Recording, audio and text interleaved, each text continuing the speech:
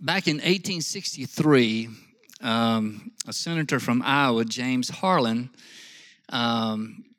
proposed a resolution, brought a resolution to the U.S. Senate. 1863, we're in the middle of a civil war. Ironically, later on, his daughter married Robert Lincoln, President Lincoln's son, and really the only son to survive into adulthood. And I think somewhere along the line, the family didn't have any more sons, so there's not anybody that descended from the Lincoln family, which is kind of sad.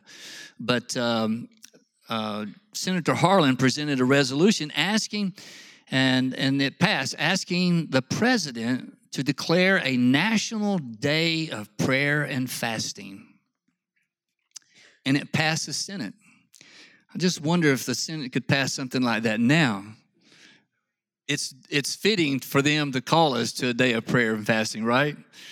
But I want to read this, and I think Shane has a script up here. I want you to just see the climate of the nation embroiled in such a painful, costly war that we were killing each other. It just boggles the imagination that this actually took place.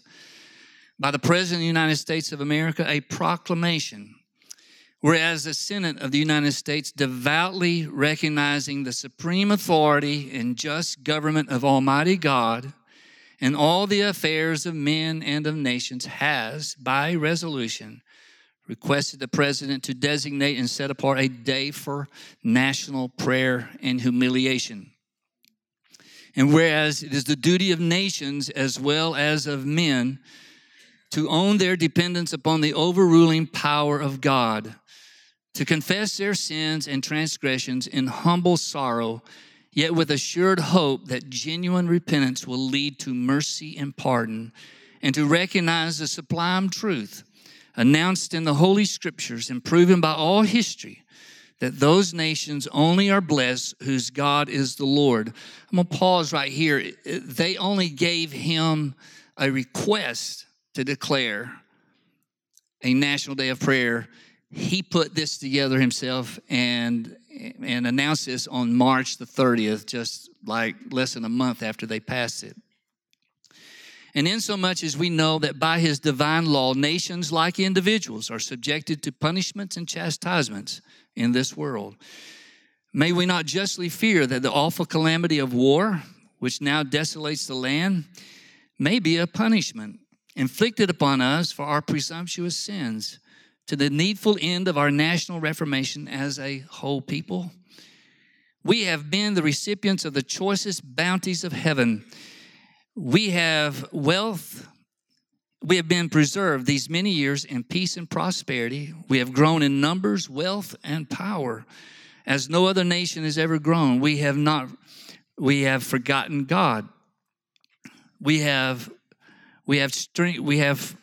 forgotten the gracious hand which preserved us in peace and multiplied and enriched and strengthened us. And we have vainly imagined in the deceitfulness of our hearts that all these blessings were produced by some superior wisdom or virtue of our own.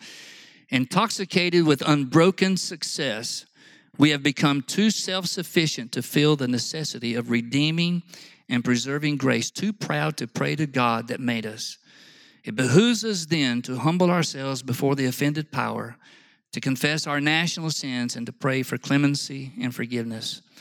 Now, thereto, in compliance with the request and fully concurring in the views of the Senate, I do, by this my proclamation, designate and set apart Thursday, the 30th day of April, 1863, as a day of national humiliation, fasting, and prayer. And I do hereby request all the people to abstain on that day from their ordinary secular pursuits and to unite at their several places of public worship in their respective homes, in keeping the day holy to the Lord and devoted to the humble discharge of the religious duties proper to that solemn occasion. All this being done in sincerity and truth, let us then rest humbly in the hope authorized by the divine teachings, that the united cry of the nation will be heard on high and answered with blessings, no less than the pardon of our national sins and the restoration of our now divided and suffering country. to its former happy condition of unity and peace. In witness whereof I have hereunto set my hand and caused the seal of the United States to be affixed. Done at the city of Washington, the 30th day of March, in the year of our Lord, 1863, and of the independence of the United States, the 87th, by the President Abraham Lincoln, William H. Seward, Secretary of State. That last phrase, 87, was how old the country was from the time of. Imagine that the nation wasn't even 90 years old when we were involved in an internal war. It's hard to fathom that that happened. But if they felt the urge to fast and pray then, how much more should we now feel the urge to fast and pray? Why fast?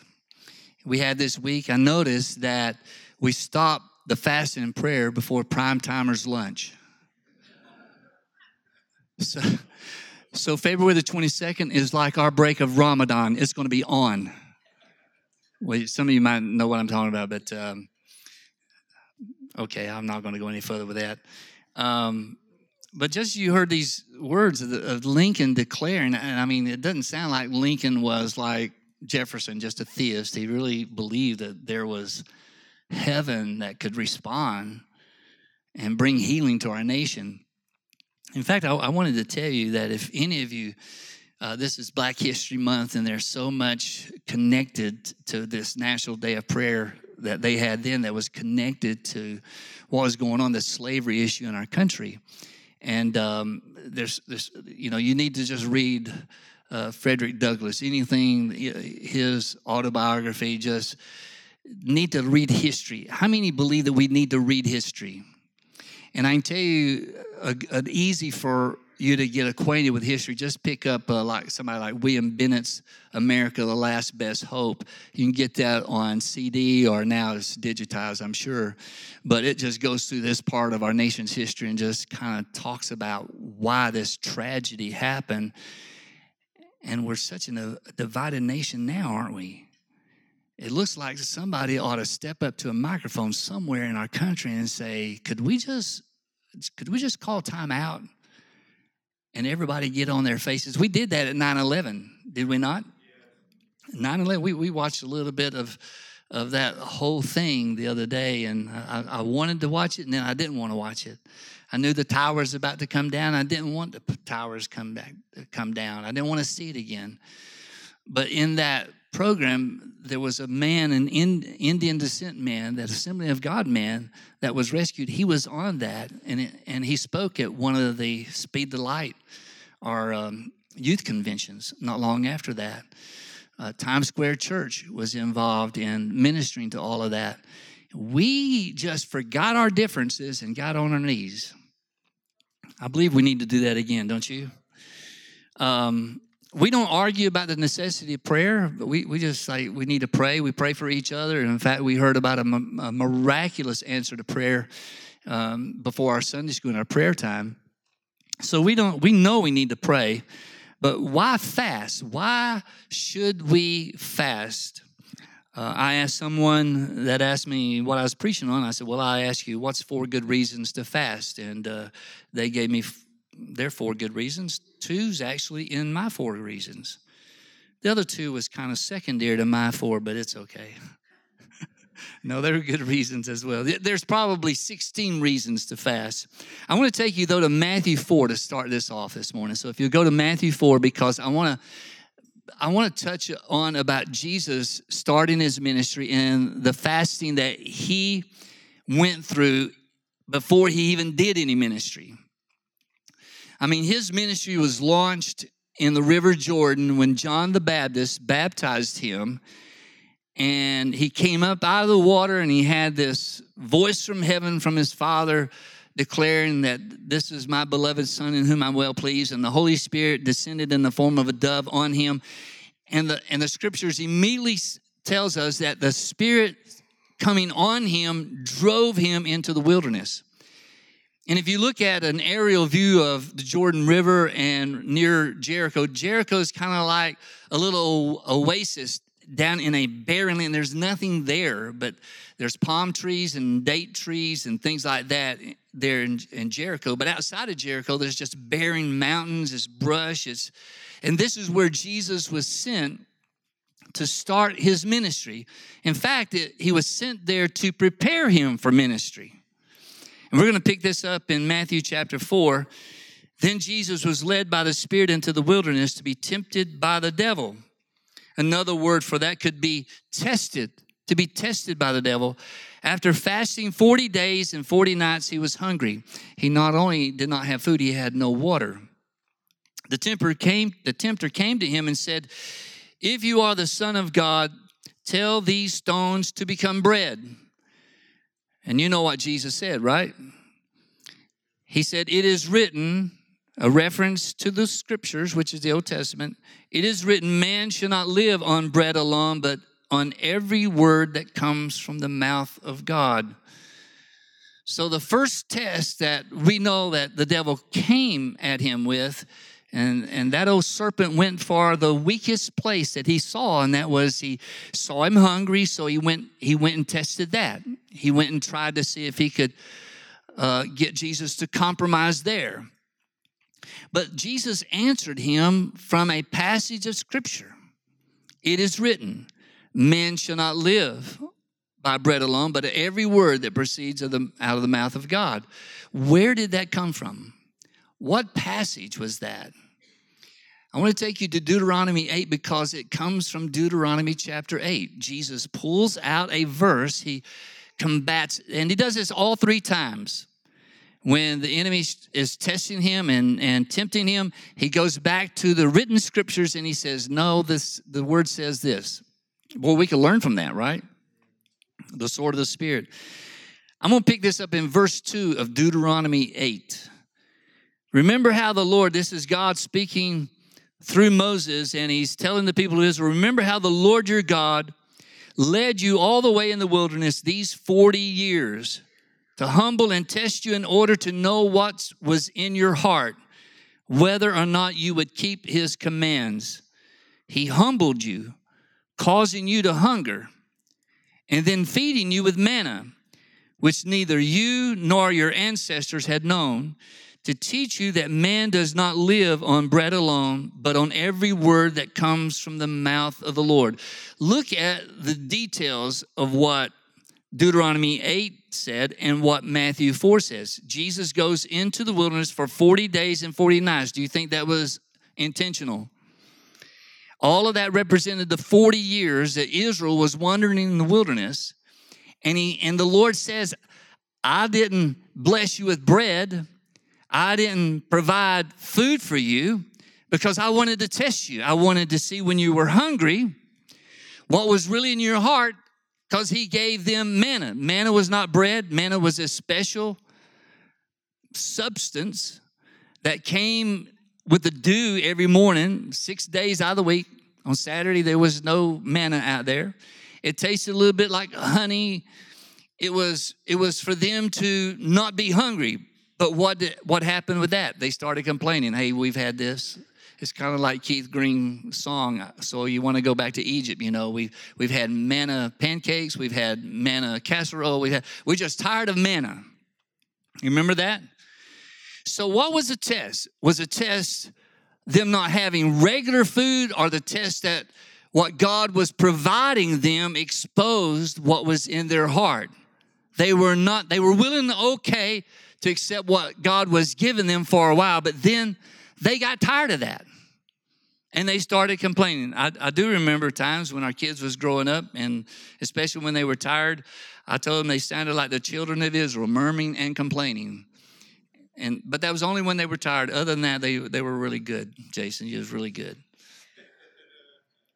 Here's the thing about fasting. Fasting will reveal the people in Israel. God wanted to know what was in their heart. When we fast, we find out what's in our hearts. It exposes and reveals what's deep down inside of us. In the middle of the night, in a skirmish, when Jesus is being arrested, Peter did not even know what was in his heart. The Lord told him what was in his heart, right? He said, you know what? You're not going to stick with me. You're not going to hang in there. You're going to not deny me once. You're going to deny me 3 times before the morning breaks. And Peter says, oh, I'll never do that. Peter didn't even know what was in his own heart until he was tested that night. And he did pretty good in the skirmish in Gethsemane. He pulled out a knife and tried to kill a guy. I don't think a fisherman is good enough with a knife to cut somebody's ear off just swinging wildly. But that's what happened. But before the night was over, it was a little girl, a young girl, maybe just a young teenage girl that ratted him out and says, I think you're one of them. No. And he realized what was in his heart by that test. And sometimes when we fast, we find out what's really in our heart. We don't want to think there's a weakness there. We don't think that there's a tendency to circumvent what God wants to do. But Jesus was tested by the devil. And the devil was testing him to see if he was going to take shortcuts. He said, you can make this food right here, these stones, bread.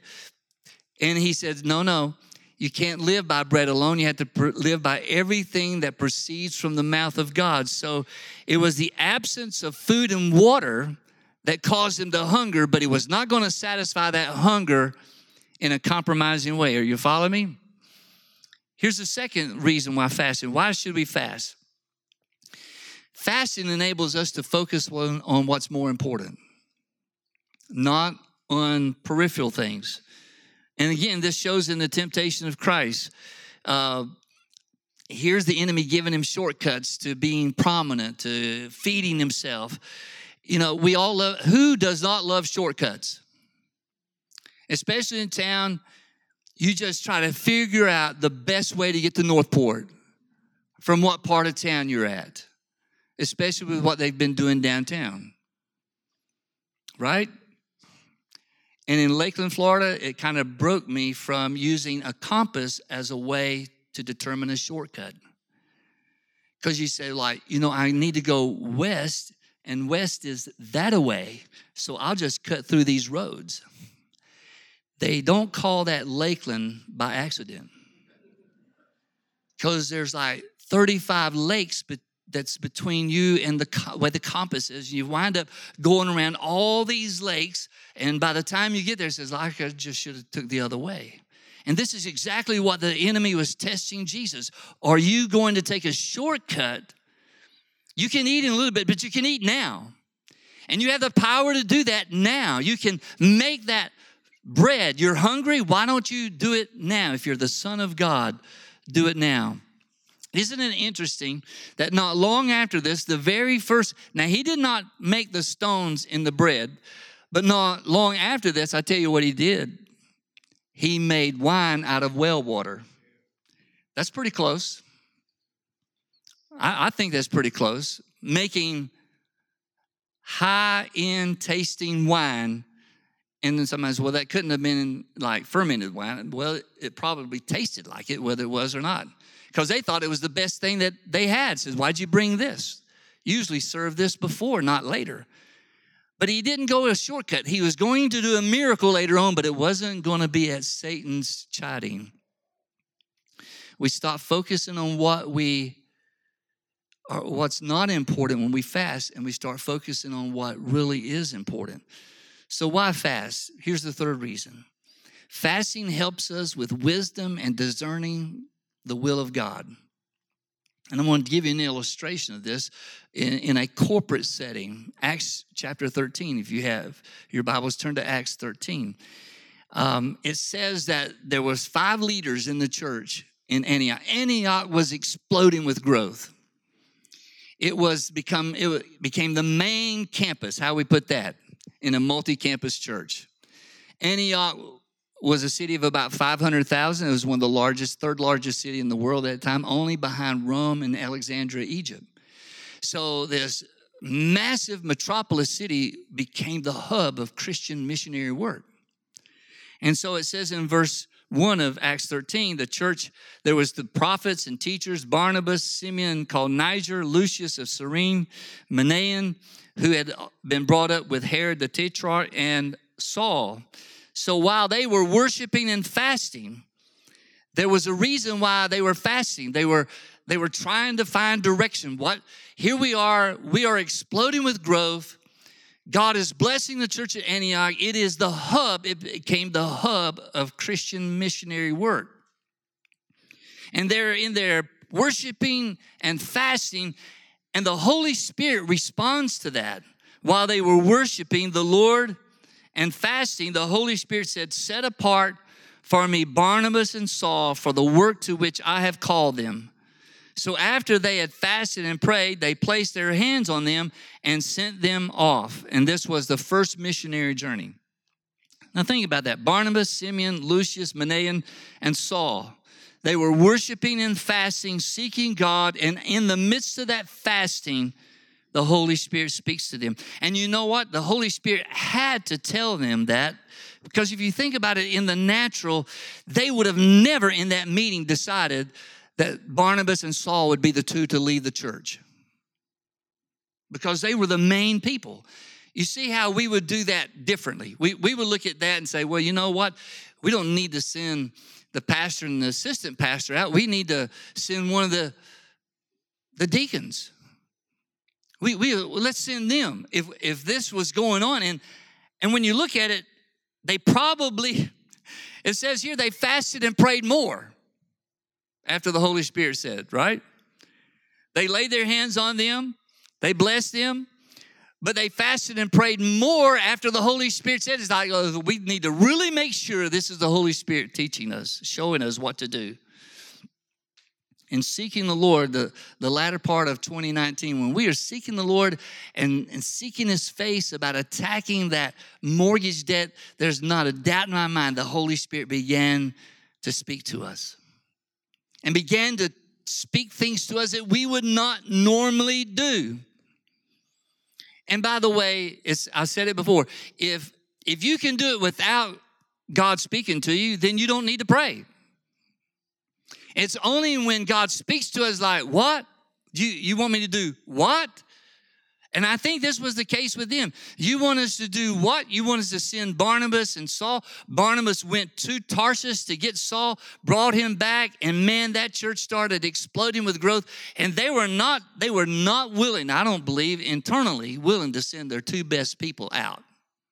But that's exactly what the Holy Spirit. And see, we use our intellect too much in deciding, well, God doesn't want me to do that because I'm not good at that. God will never speak to me about doing something that I'm not comfortable with. It's like years ago, not here, but in the second church we pastored, I had somebody came up, they volunteered to help with children. And one day in children's ministry, they felt led to quit. So I wanted to say to him, I'll let you feel led. It's a bad joke. How could we have one day in the ministry and all of a sudden, no, I didn't hear God. That was too hard back there. These kids were driving me crazy. I can't be back there.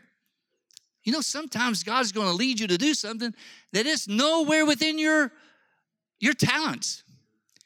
And why does He do that? Why does He call us to do things that we like? I can't do that. I've never done that before. I can't do that. It's because He knows that we will not rely on our abilities. We will rely on His power.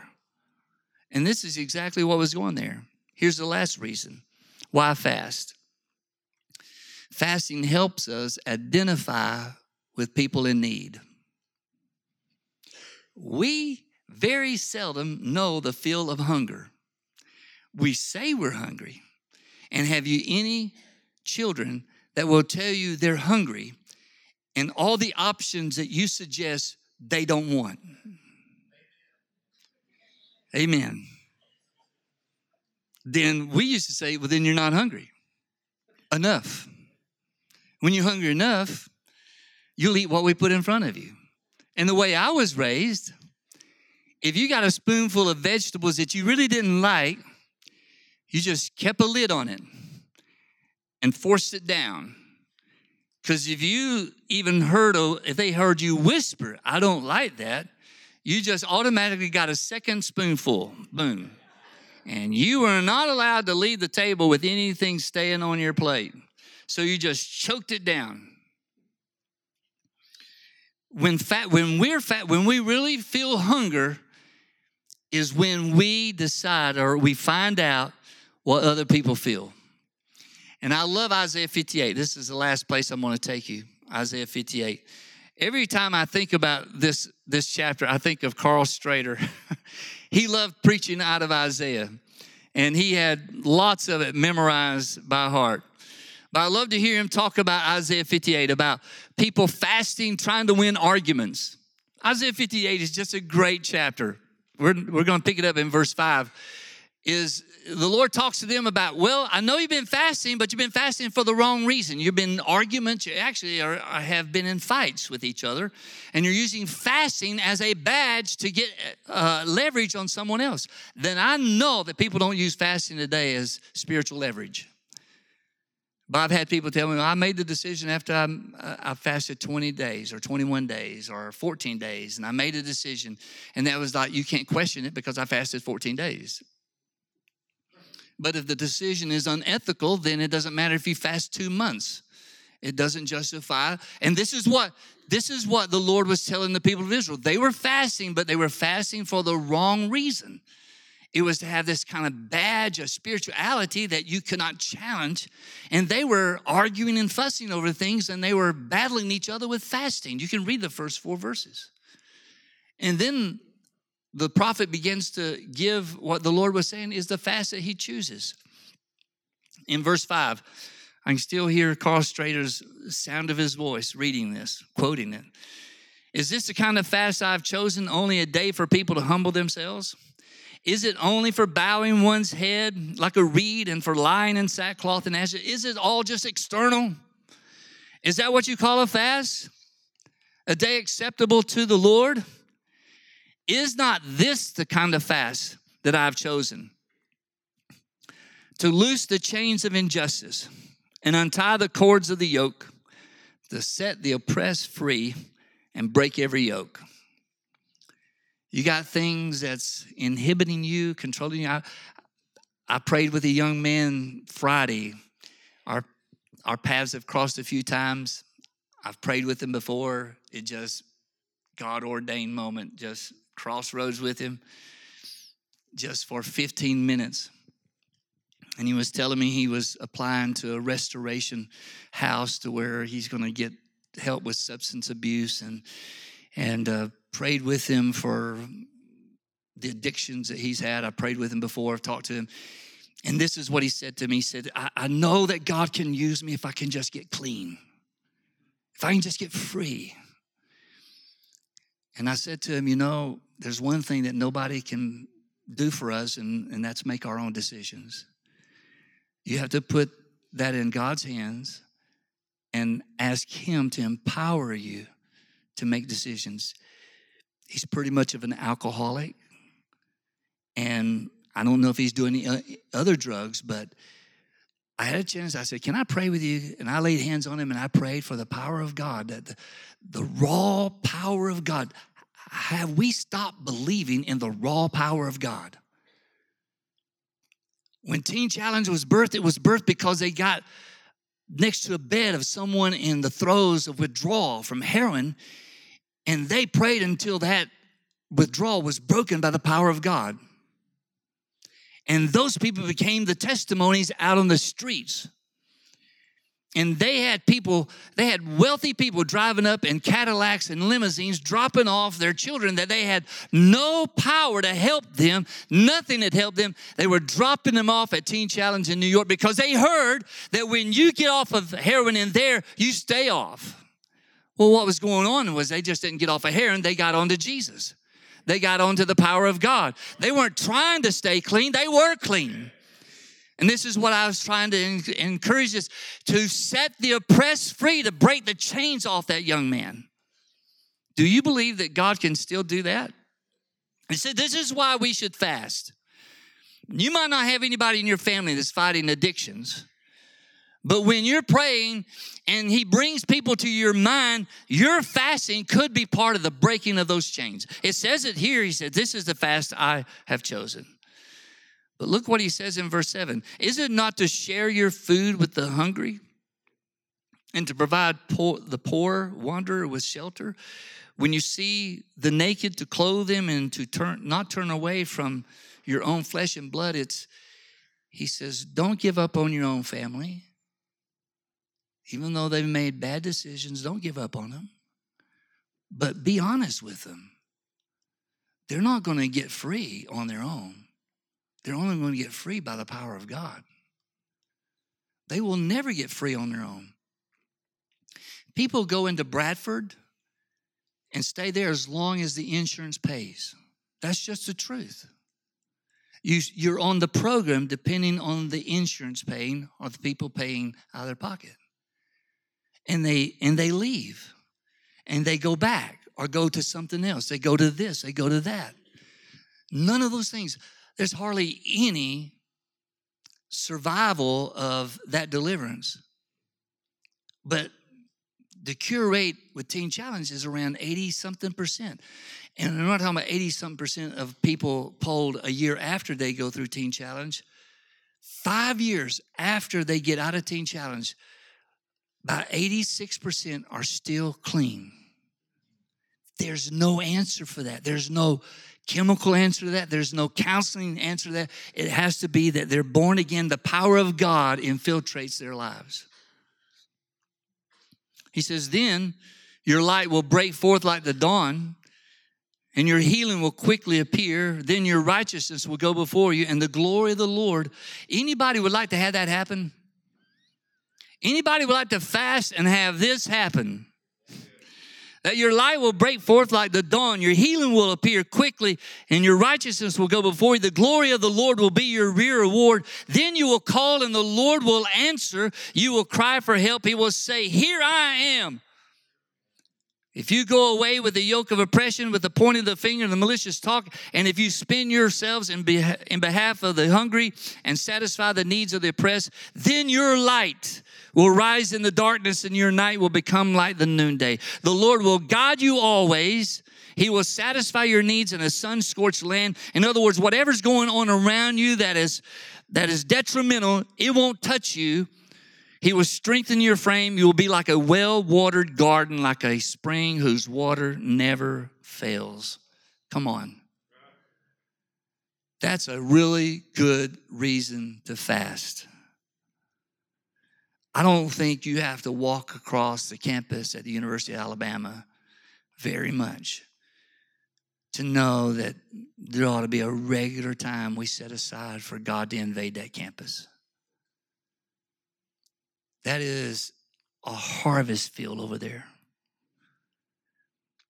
In the ministries that are there, like Chi Alpha, it is overwhelming, the need there. The need for a revelation of God.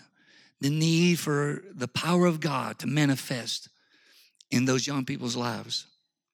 So this is what I'm going to ask, and the praise team can come up.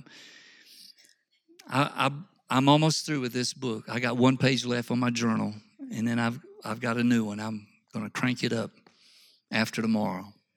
Got one page left for tomorrow, unless God just begins to give me stuff today. But if you have a journal or you just have a notebook, here's what I'd like for you to do. Today through Friday, map out something. Ask God to show you what you can give up in order to get closer to Him. To help know what's in your heart. Kind of like fasting a meal, fasting a day, fasting 3 days. I'm not giving you information on how to fast. There's plenty of things you can pull up on if you're going to do a daily fast or a 3-day fast, what you need to do. But I can tell you everything that's been written about a 40-day fast. And Bill Bright was the late Bill Bright that was in charge of Campus Crusade for Christ. He went on multiple 40 days of fast. It kind of inspired a lot of people. It really and truly. The only time I ever did it was a number of years ago. Was really God just convicted me after reading something about His heart for young people, His heart for campuses. and how he wanted to see God do a breakthrough in young people's lives. And I'll tell you this, after 3 days, you really don't have any hunger. You just drink water, and no, you don't have the energy, but we need to listen to God. And if it's just one meal or a day, how about a day without television? That'll reveal what's in your heart. Or shut your phone down. Say, well, I need my phone for my work. Okay. Shut down Facebook, Twitter for a day. And I know what you're saying. It's like, well, that's not the Lord. That's just a pastor suggesting that. I'm not hearing that. No. I'm not hearing the Lord say no Twitter for a day or no Facebook for a day. No, that's not the Lord talking to me. But things that you know are dear to you, elevate a renewal of God's presence in your life more dear to you. And replace it. It's not, I don't think we do any good by doing away with something. It's what you replace it with. We can all go on a diet and it'll help us, but that's all you're doing if it's just not eating. You need a different kind of meal than food. You need worship time. They were worshiping and fasting. They were singing. They were listening to God's word, praying, having a praise and worship time in your own life, in your own day. There's probably a number of things that we can say, you know what, I just need to let go of that for a day and see what God speaks to me. I can tell you this, if you really do that from a sincere heart, you need to have a pen and a paper ready. Because God's going to talk to you. He's going to talk to you. So you will know when he begins to talk to you. Would you stand with me? And here's what I want us to do. Whatever you plan this, and you have to plan it. You have to what about the rest of the day? I can tell you this. Some of us in this room missed the vast majority of what is called the Super Bowl because we were here praying. And that's not any reward. I'm not saying it because that. I'm just saying that the nations of the earth need our attention. Our missionaries need our attention, especially those who have come out of China and now are kind of like stuck in Thailand. Just got an email from one of them. Their future is all up in the air. They don't know what's going to happen. They might not ever go back into China. But what do they do now? And we pray for those missionaries by name, by their face on that pictorial prayer guide. It's just some things that we need to say, Lord, this is more important than anything else that I have in front of me. And what I'd like for you to do is just consecrate yourself to, Lord, whatever you want from me this week. You can tell him, please don't make it real hard. But he's going to speak to you what he knows you need, what I need. Lord, I ask you this morning, in this setting, speak to us. There's a lot of people around us that's oppressed, that's bound, and we're to carry the answer to them. And you said that when we fast, you would empower things around us to break free. You would break the oppression on people's lives. You would break the yoke of bondage that's in a young person's life. You will break drug addiction. You will break pornography. You will break the malady that's in their soul, that's in their mind, the lie, the deception that has consumed their life. If we who are called by your name would seek your face, your promise is that you would heal us. You would restore us as your instruments in this world.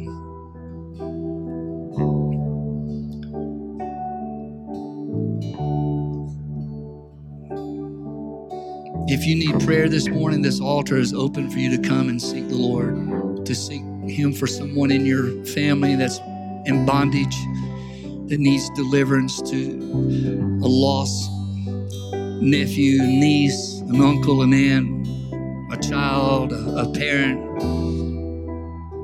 to say, Lord, they need a miraculous touch from you. Someone battling terminal illness. But for all of us in this room, to simply lift our hands and surrender and say, Lord, consecrate my life to you. I consecrate my life to you. I want what you want. I'm sorry for making the parameters of my own choosing. You go over the barriers that I put there. You take me past my own limitations, Lord. You show me what to do. You show me how to approach this, Lord. Give me the way I need to pray about this, Lord. Show me how I should pray about it.